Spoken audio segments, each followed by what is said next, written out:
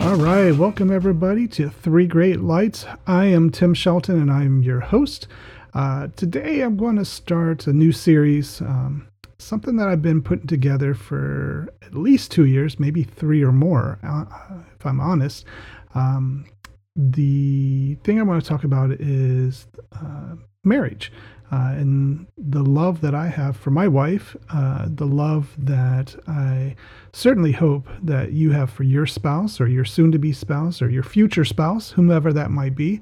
But I want to get started with that. I'm titling this series The Superhero Spouse. And then we'll go through the intro today, and then I'll start doing subsequent podcasts with different titles and different focuses from here on out. So with that being said, I hope you enjoy this and would appreciate any feedback, likes, share it with your spouse if you want to. If you don't, that's okay. But let's get started with the superhero spouse. All right, so let's get started. I've spent countless hours watching Spider-Man, Superman, Batman, Iron Man, The Flash, and most recently, The Punisher. Watching these superheroes on screen got me wondering, what really makes a superhero? Do you have to be dipped in toxic sludge? Do you have to be from another planet? Or maybe you have to have had some pretty awful things happen to you and or your family, and then you become a vigilante. But is it possible to become a superhero on your own? Then I started thinking, what would I want my superhero power to be? Would I want to fly like Superman? Have all the cool toys like Batman? Run faster than the speed of light like the Flash? Or maybe kick some bad people's butts like in The Punisher? The next thought in my mind was, how do I become a superhero? Would I want my identity known to others? Being a superhero takes a lot of work, and there's a lot of responsibility that comes along with being one. What if I could be one just to my family, the people I surround myself with? What if I could be a superhero to my wife? Some sort of super spouse. What would that look like? What if my superpower could be teaching others to be a superhero to their spouse? What would that look like? Well, here's what I came up with. I hope by taking this class, you'll become a superhero to your spouse. This course will consist of 7 major topics, and I'll try my best to present them in an easy to remember, easy to understand format, kind of like a top 10 list. The 7 major topics we'll cover is happiness, unhappiness, husband, wife, sex, infidelity and divorce, and general goodness. Do you remember when you first laid eyes upon your spouse? Everyone has a story. Now, I do not have the best of memories. Just ask my wife. She is amazed at the useless things that I can remember and at the common and normal things that I cannot. But the one thing I do remember very vividly is the day that I first met my future bride. You see, I had been recently discharged from the Army and was looking for a job. My uncle, who is an accountant, told me that the company that he worked for was hiring for a shipping and receiving clerk. Well, I could do that. The problem was that the job would be about an hour's drive or more for me each way Monday through Friday. I was willing to make that sacrifice and agreed to come in for an interview. When I arrived at the location for the interview, I checked in with the receptionist, Carrie. Yes, I remember her name. She had me take a seat in the lobby and informed me that Jeff would be out shortly to get me. While I was sitting in the lobby, an angel appeared before me. She walked into the lobby and around behind the receptionist. She had to make copies of some very important papers, I'm sure of it. My heart stopped beating for a moment. I felt flush. The blood rushed through my veins. I felt those little butterflies all over my stomach. I was mesmerized. This angel was wearing a plaid button-up shirt, jeans, those little bass boat shoes that girls used to wear, and had a bow in her hair. She finished making her copies and quickly vanished into the hallway. But not before she looked at me. Yeah, she actually looked at me and smiled. I was in heaven. I knew right then and there that was the future Mrs. Timothy J. Shelton. Well, the interview went well, and I was quickly hired and started working right away. I had to get to know this angel. We were going to be married, so I needed to find out her name and everything I could about her. I quickly learned that her name was Naylene. Heavenly, I know. And that she worked in purchasing and accounting. Wait a minute. She works in the same department with my uncle? Why was he hiding her from me for so long? I think that this may have been the only job that I've ever really looked forward to going to, because I would get to see my angel. I hated the weekends. The best part about my job was that we were forced to have interactions with each other. She would have to work with the invoices and POs that I received. I would actually have to talk with her about these, and I loved it. The more and more I got to know her, the more and more I fell head over heels for her. We started leaving little smiley faces on post-it notes for each other. I even started writing j'aime tu and eventually j'adore tu on the post-it notes, which is I like you and I love you in French. Rumors were flying all through the office. A romance was blooming. Then one day, a day that hit me hard, it all came to an end. I was told that I was going to be laid off. Even worse, Naylene was being laid off too. Who made the decision for this horrible layoff? My uncle, of all people. We never even got to go out on one date, and now I would never see her again. You see, she lived in the same town that the office was located in, and I lived over an hour away. This was way before Facebook and social media. I cried. I cried like I've never cried before. I cried worse than a newborn baby that's just being smacked on the bottom for the very first time after coming out of his mother's womb. What else did I do? I prayed and prayed for Naylene to return to me. I prayed every single day for one more opportunity with her. Years passed, and I thought about her every single day. You see, this was way before the popularity of the internet and email. My uncle had moved on to another job, and I just knew that I would never see her again. Then one day, I got a call from my uncle. Now, I love my uncle, but we rarely call each other. If we see each other at a family gathering, we'll joke, laugh, and chit-chat, but rarely do we ever call each other.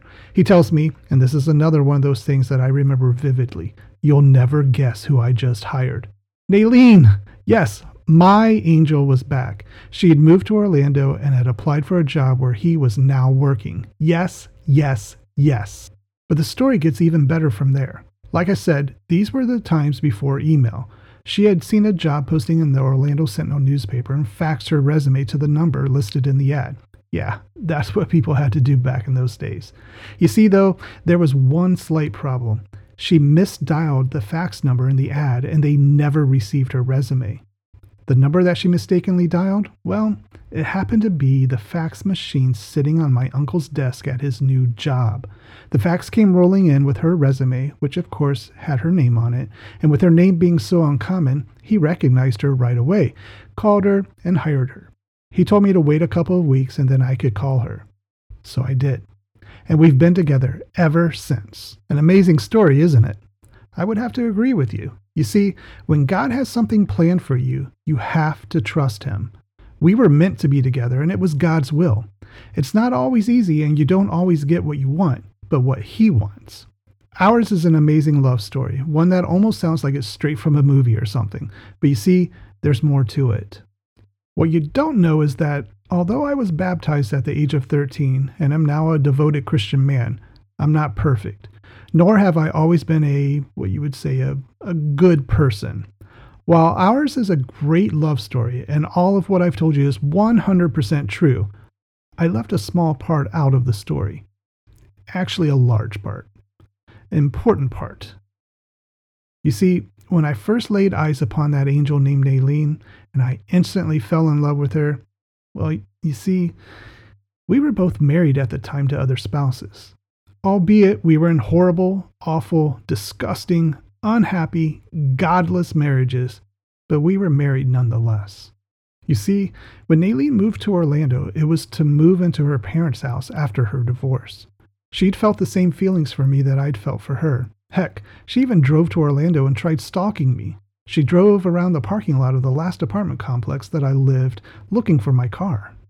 I, on the other hand, I had separated from my wife since the time I had last seen Naylene and was living with my parents as well. I thought about her every day. God had put it on my heart years before, and I could not get her out of my mind.